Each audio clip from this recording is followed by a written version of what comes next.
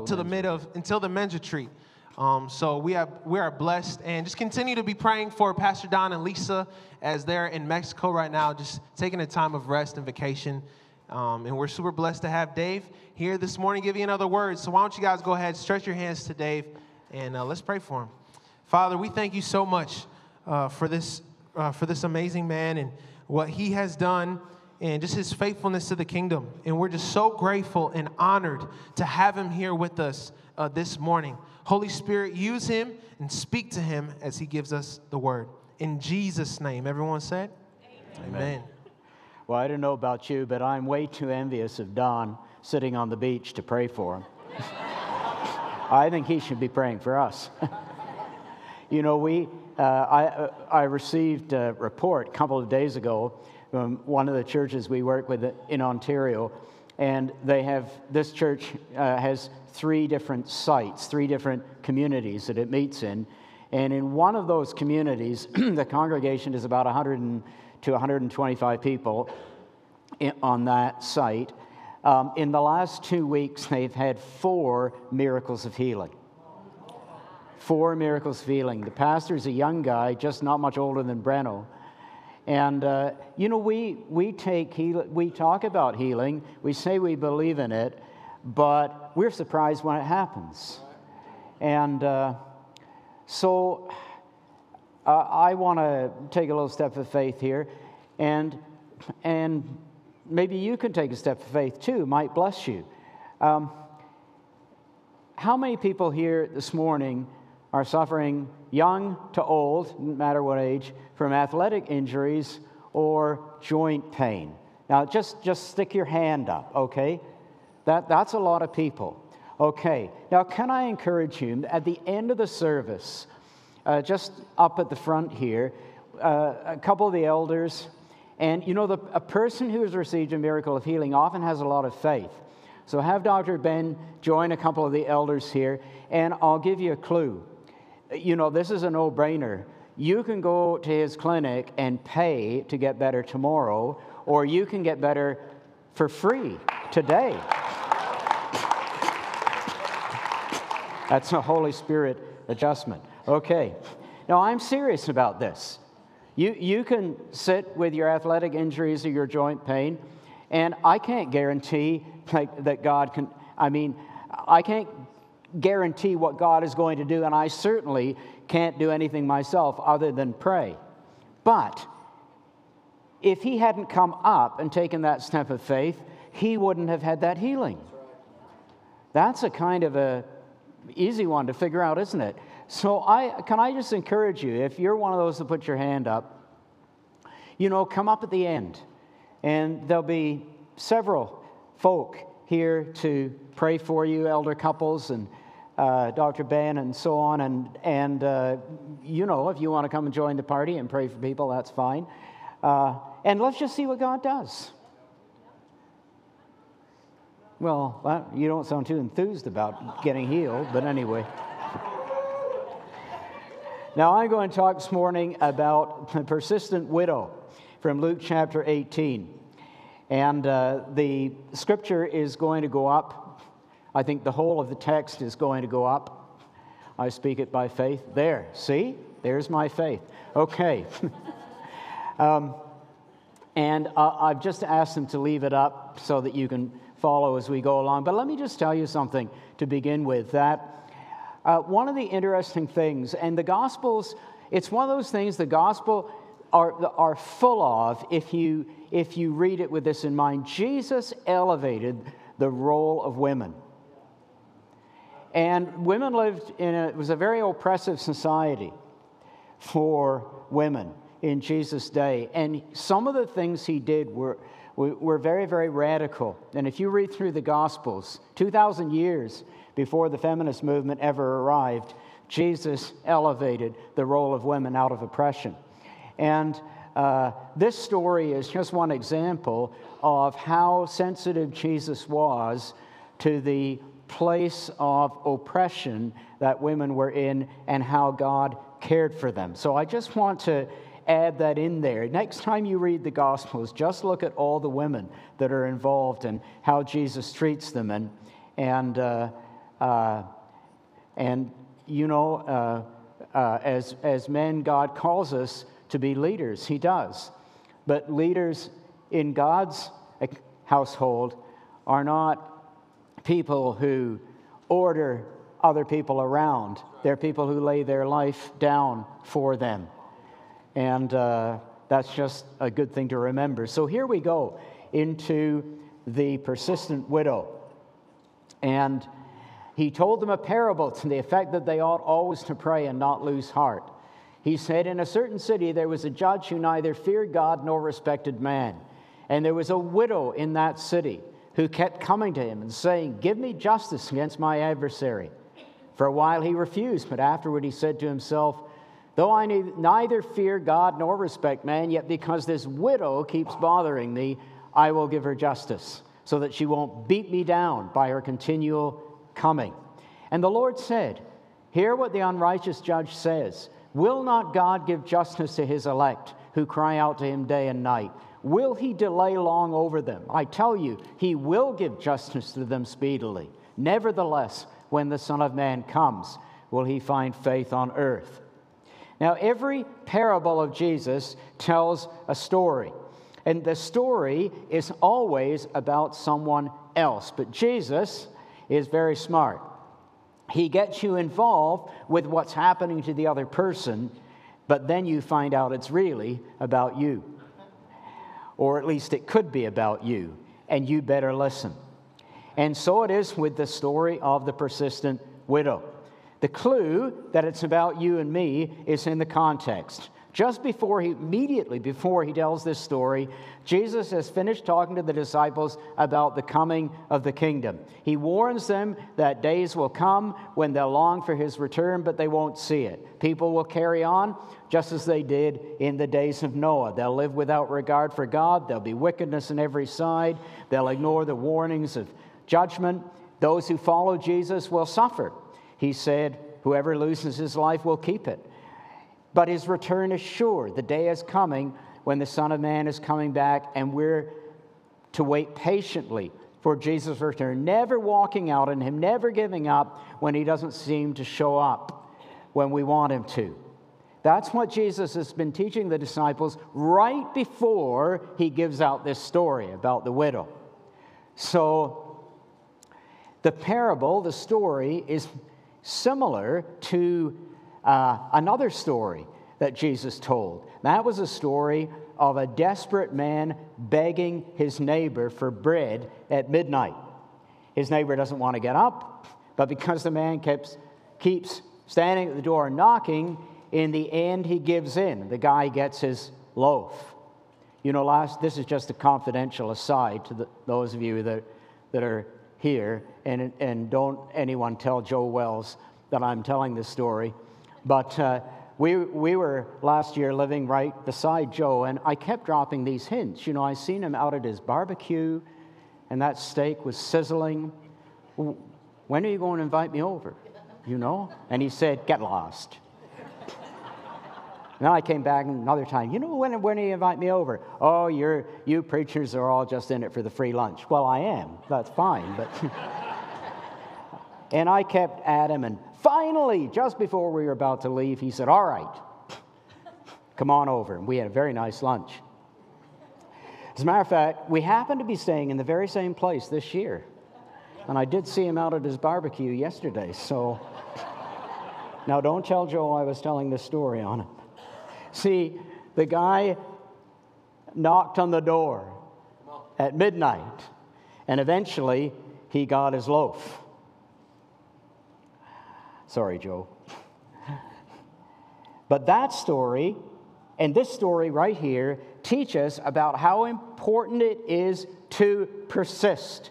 Persistence is so important, not just in prayer, but in life.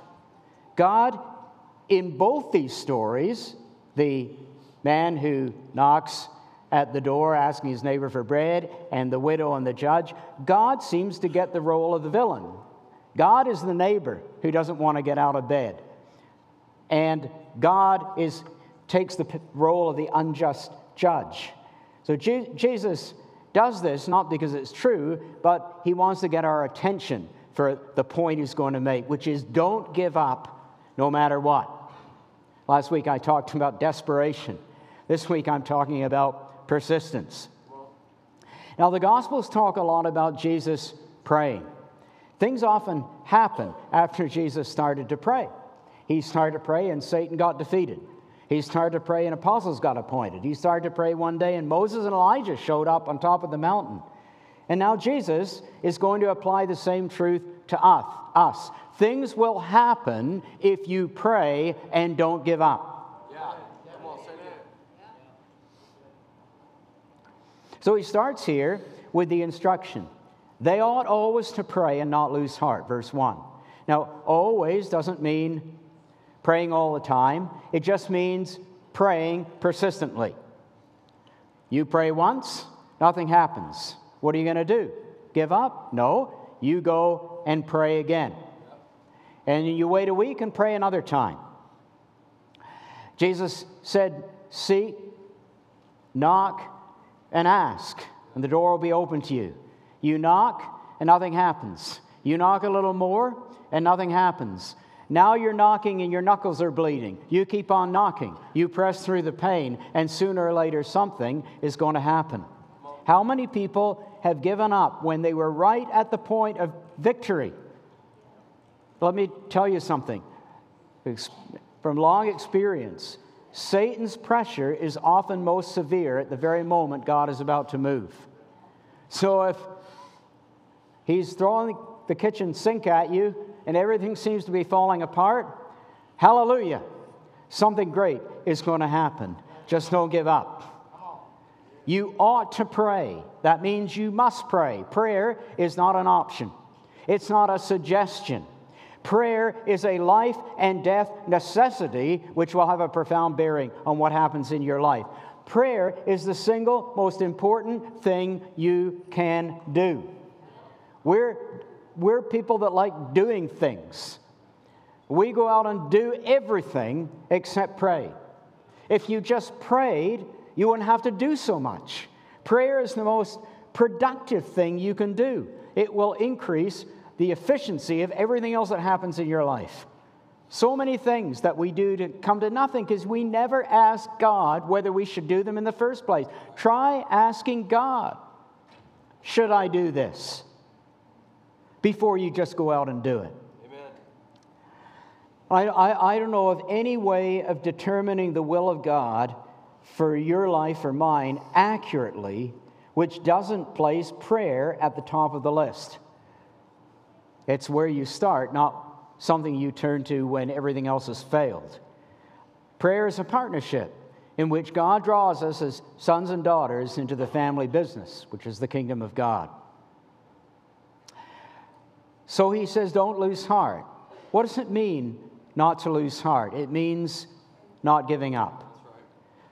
Paul uses the same word in Galatians. He says, never give up doing good, for if we don't give up, we'll reap a harvest. It's the same word he uses in 2 Corinthians chapter 4, where he says, I don't give up. I don't lose heart in the present sufferings I'm going through, because I know that there's going to be a harvest coming. Don't give up. Don't give up. Be stubborn. Jesus knows there will be days when anybody who follows him will feel spiritually, physically, emotionally tired, even broken. Not losing heart means to persist when everything else is against you. You think, I'm a failure. I feel down. Things are not going well. Don't give up. That's the only thing, that's the only quality you need to have, is just don't give up. Don't judge yourself. Don't walk out on God. Don't walk out on situations. Just don't give up.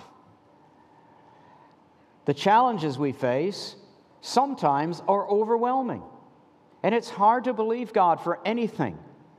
When that happens, don't give up. Dig yourself deeper into God.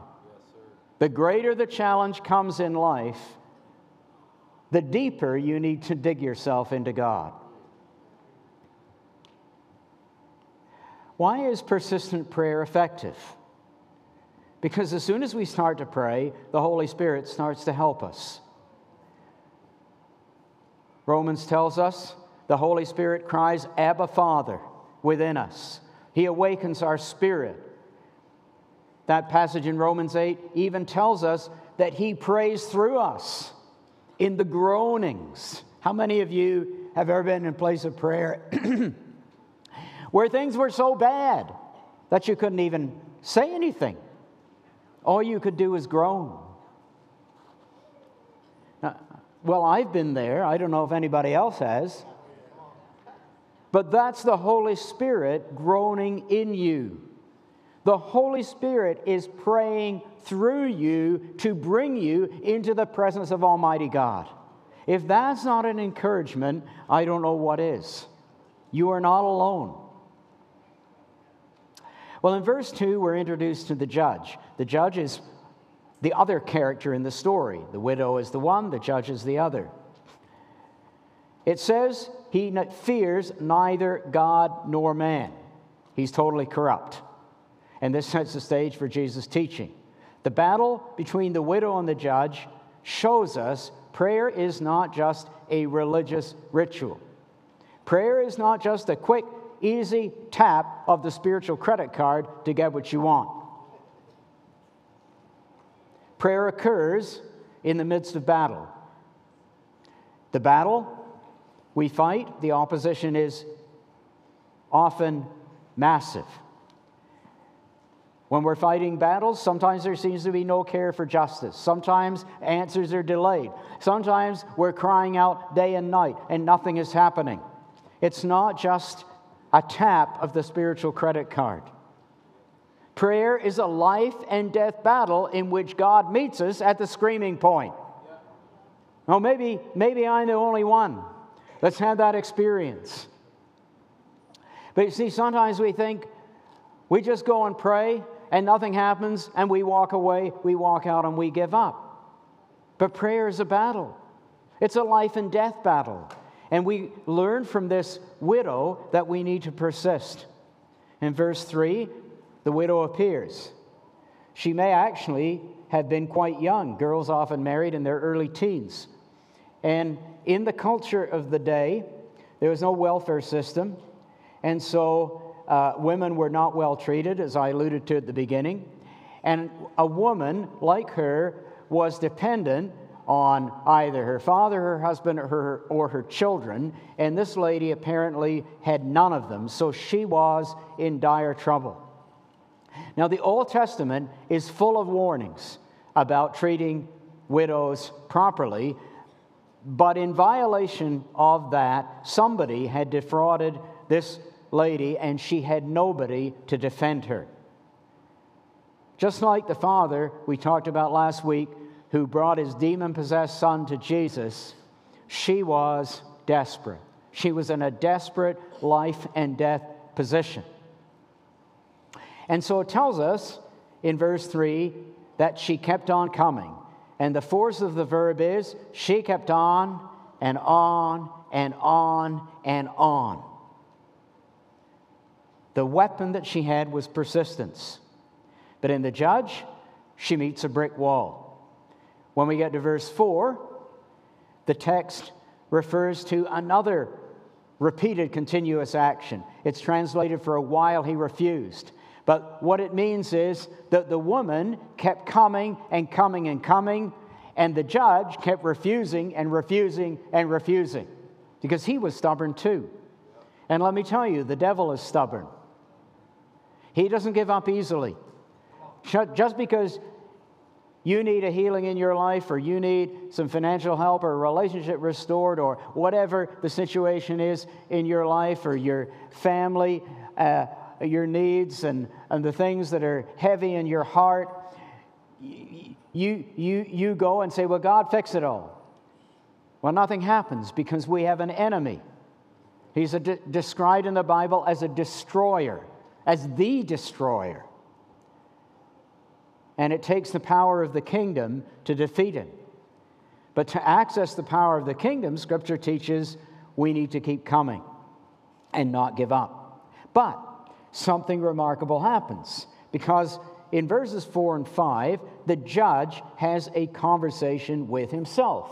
And in the conversation with himself, at least he's honest. He says, I neither fear God nor respect man. But then comes this magic little word, yet. What's happened? The widow has found his Achilles heel.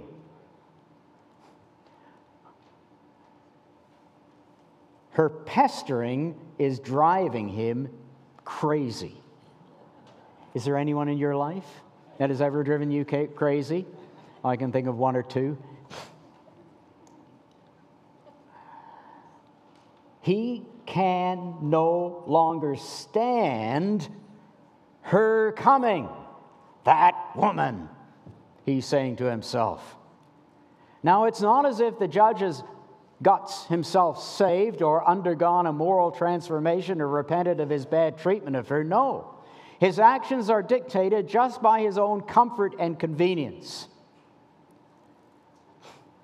This phrase, she keeps bothering me, actually means she's become a pain in a body part. We'll translate it, she's become a pain in the neck. That's what he's saying to himself. And then he goes further. He says, all right, I'll give her justice so that, and this is translated, she will not beat me down by her continual coming. This verb is hypopiatzine in the Greek language, and it is a word borrowed from the world of boxing. And it means a face swollen and discolored by repeated blows. It's a boxing term.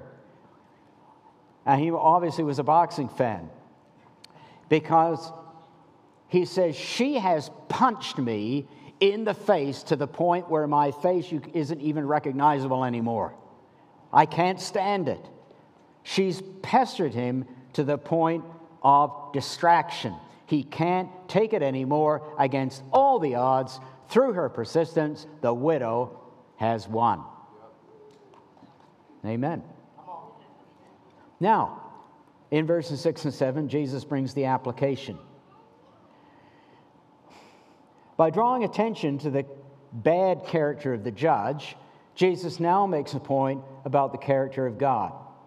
He says, hear what the unrighteous judge says. In other words, the unrighteous judge, in spite of himself, is giving her justice. But he says, and will not God, who is righteous, will not God give justice to his elect who cry out to him day and night?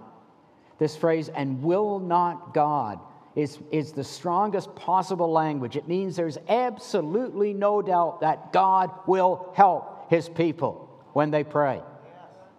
God will most certainly, beyond the shadow of any doubt, give justice. If even a wicked judge will respond to a persistent cry for justice, how much more will a righteous God do so?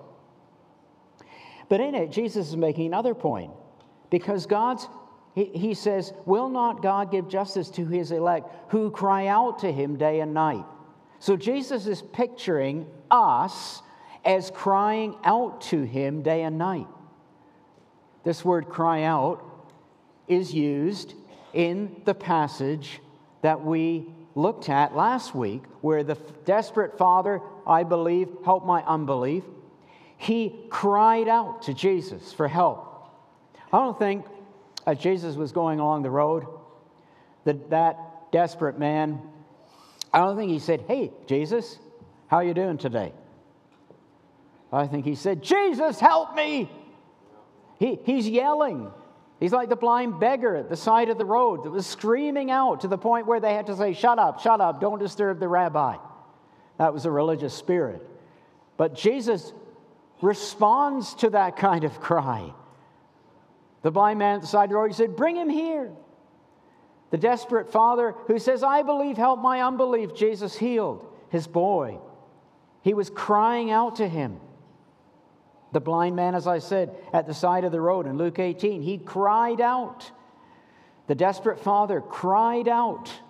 And Jesus says prayer is a desperate cry to God. Prayer is not a conversation where you and I have everything all together, where, absolutely our life is in apple pie order and we have no problems and we just have a little conversation with God. That's not really what prayer is about. Now, not all prayer is crying out desperately, but some prayer is crying out desperately. There was a day when Elaine was praying desperately about one of our kids. And while she was praying, on the floor, a book fell on top of her head. And she had been praying that our son would come back and say, "I see." He was not in a good place at that time. And the book that fell on her head was the story of the blind man in the Bible. It's a children's story, and the title of it was "Now I See." And it was, couple years? 5 years. 5 years after the book fell on her head, our son came back and said, "Now I see." Amen. See? Battle doesn't come, answers don't come easy, do they? But we got to fight day and night, often in the night. She used to get up in the night, awakened, and praying in the night. My wife prays in the, being married to me, you can see why she has to do all this crying out. But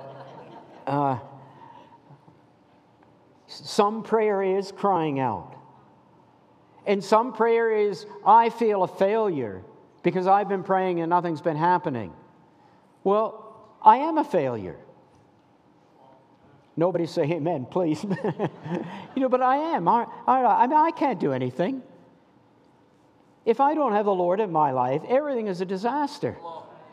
So I am desperate. I don't mind saying, I have to cry out because I can't fix it.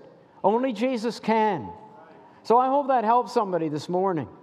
If you don't feel that you're too embarrassed to go back to God one more time. Don't feel too embarrassed to go to somebody else and say, "What's happening to me? I can't get there. Can you help me?" That's what we're here for. We're only a bunch of people that really don't know what we're doing, asking God to help us. So, when we cry out to God, it's not just a polite address, it's a screaming cry for help. Do we realize the desperate position we're in on a day-to-day basis? Do we understand that we're always one step away from some disaster happening? Do we understand that only crying out to Jesus will help us? My question to you folks this morning is, does your desperation lead to your crying out to God? Or does it lead to depression, anger, bitterness, whatever? Despair?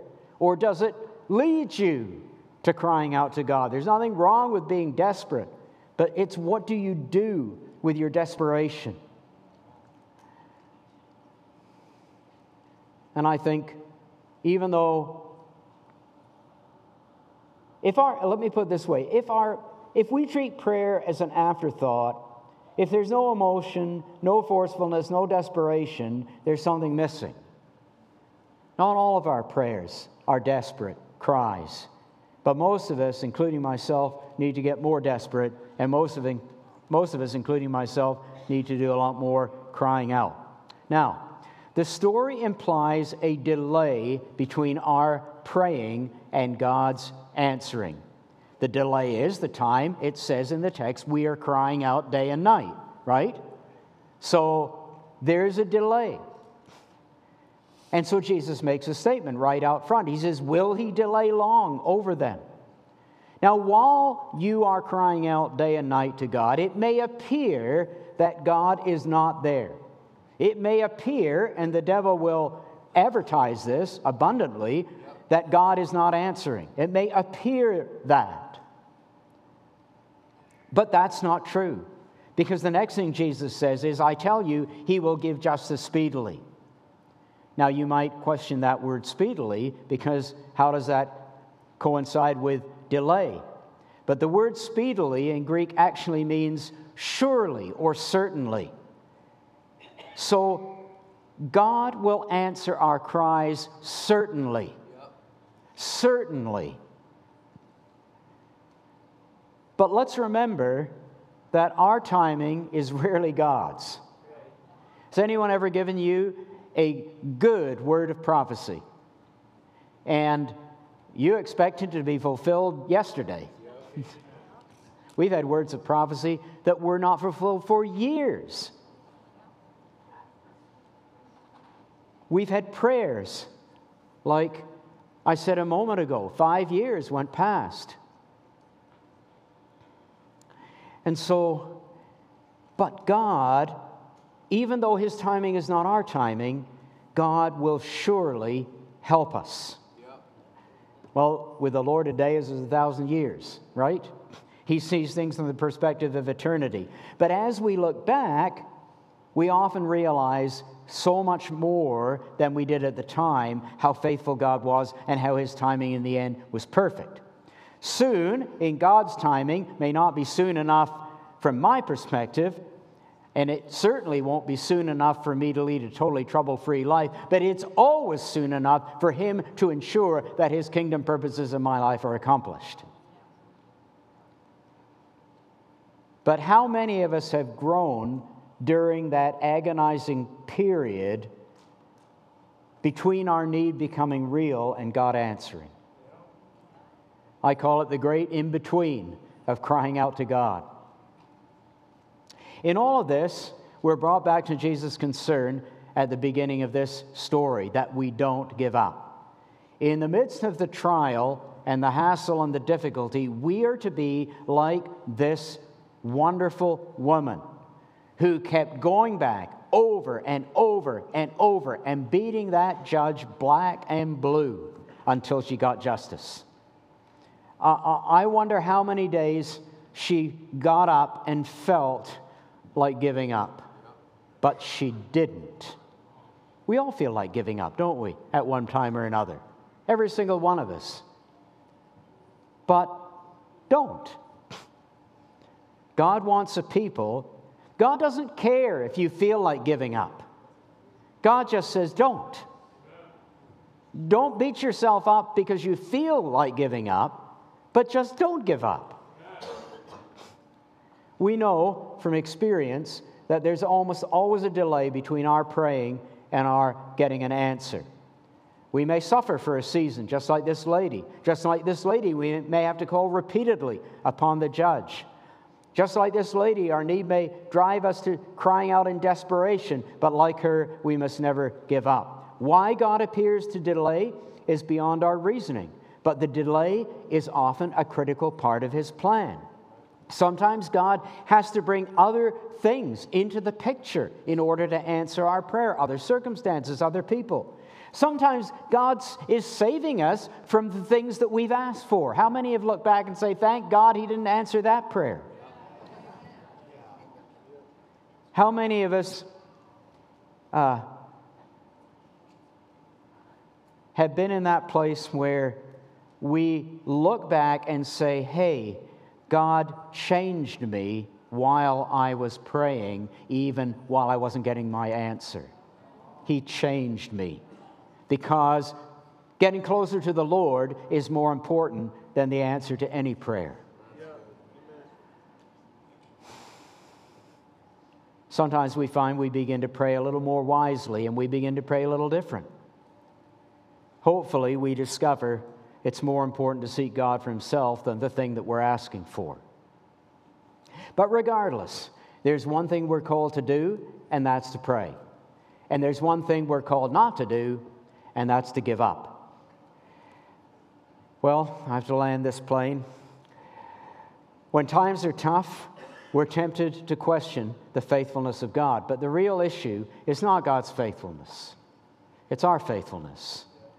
It concludes with a statement here maybe we didn't expect.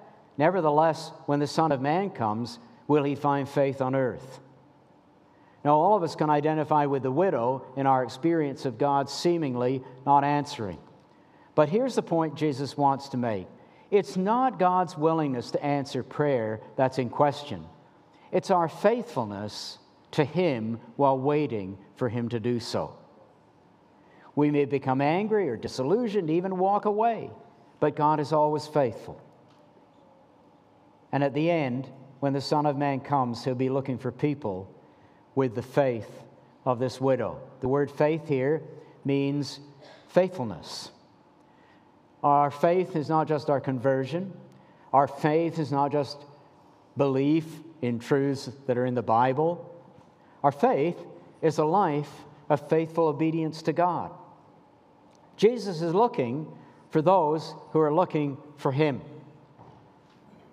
Immediately before He told the story, as I said at the beginning, He was talking about the days when we're longing for Him to come, but He doesn't come.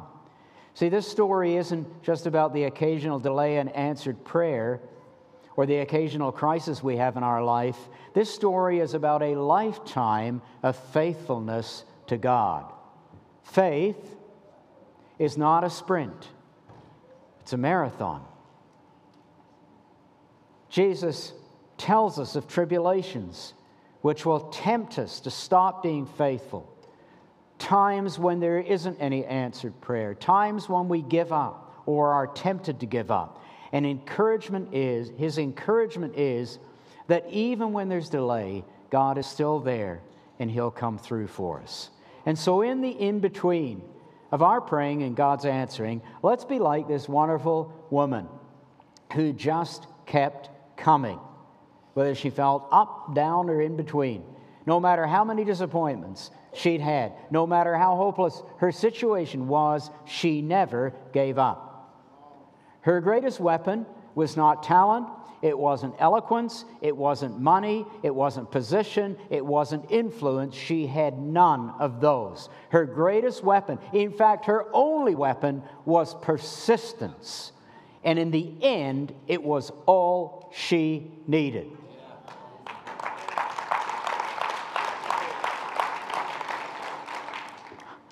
At a time of deep discouragement in my life, I got up in the morning and I read this scripture.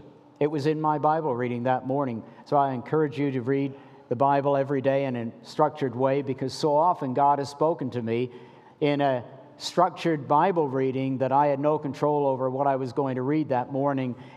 But the scripture just spoke supernaturally into where I was at. And this was one of those occasions.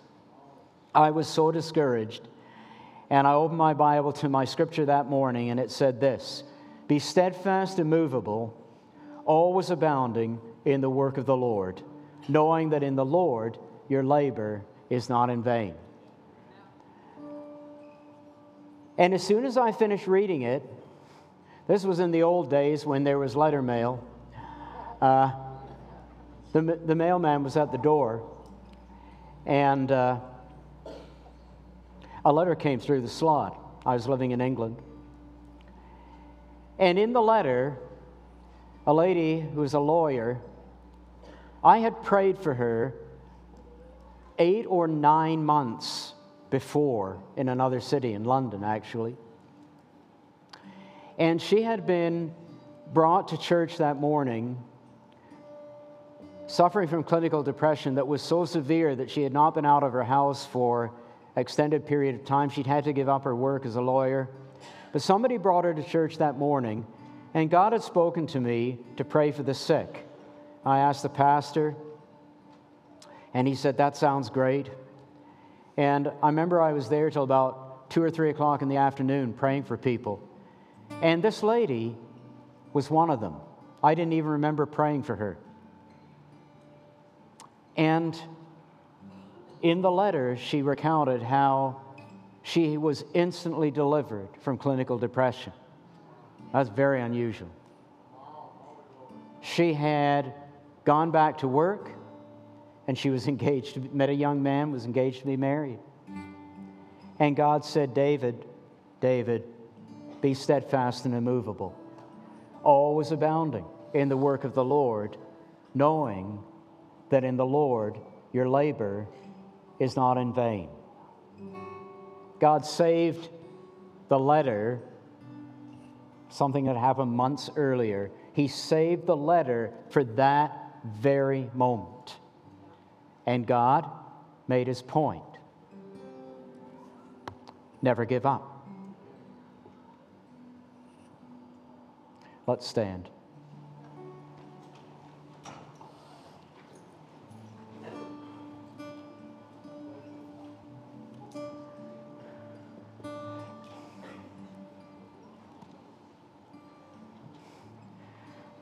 Some of you, as I've mentioned at the beginning, have suffered from healing, maybe chronic athletic injury or joint pain or whatever. And I am encouraging you really to come up to the front and have some prayer, please, at the end of the service.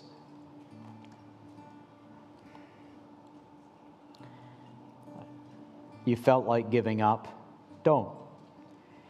And then across the congregation this morning, people that are listening online, there's probably lots of us that have situations where we felt like giving up. Don't. Be steadfast and immovable. Give the devil a punch in the face. Lord Jesus, we just stand here today as forgiven, imperfect people. We have contributed nothing to our salvation.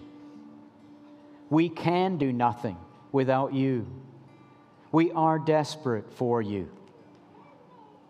So, Lord, I pray for those of us this morning that can identify with some of the things I've been saying. And I pray, Holy Spirit, would you bring encouragement into their hearts, into their spirit at this moment, Lord. Holy Spirit, I ask you to come now. I ask you supernaturally and sovereignly to speak life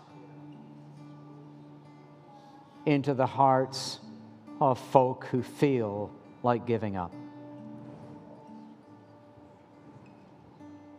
Lord, I thank you. You never gave up on us. I don't know what you felt like going to Calvary. I can't imagine. But you didn't give up. And because of that, we have everything we do today.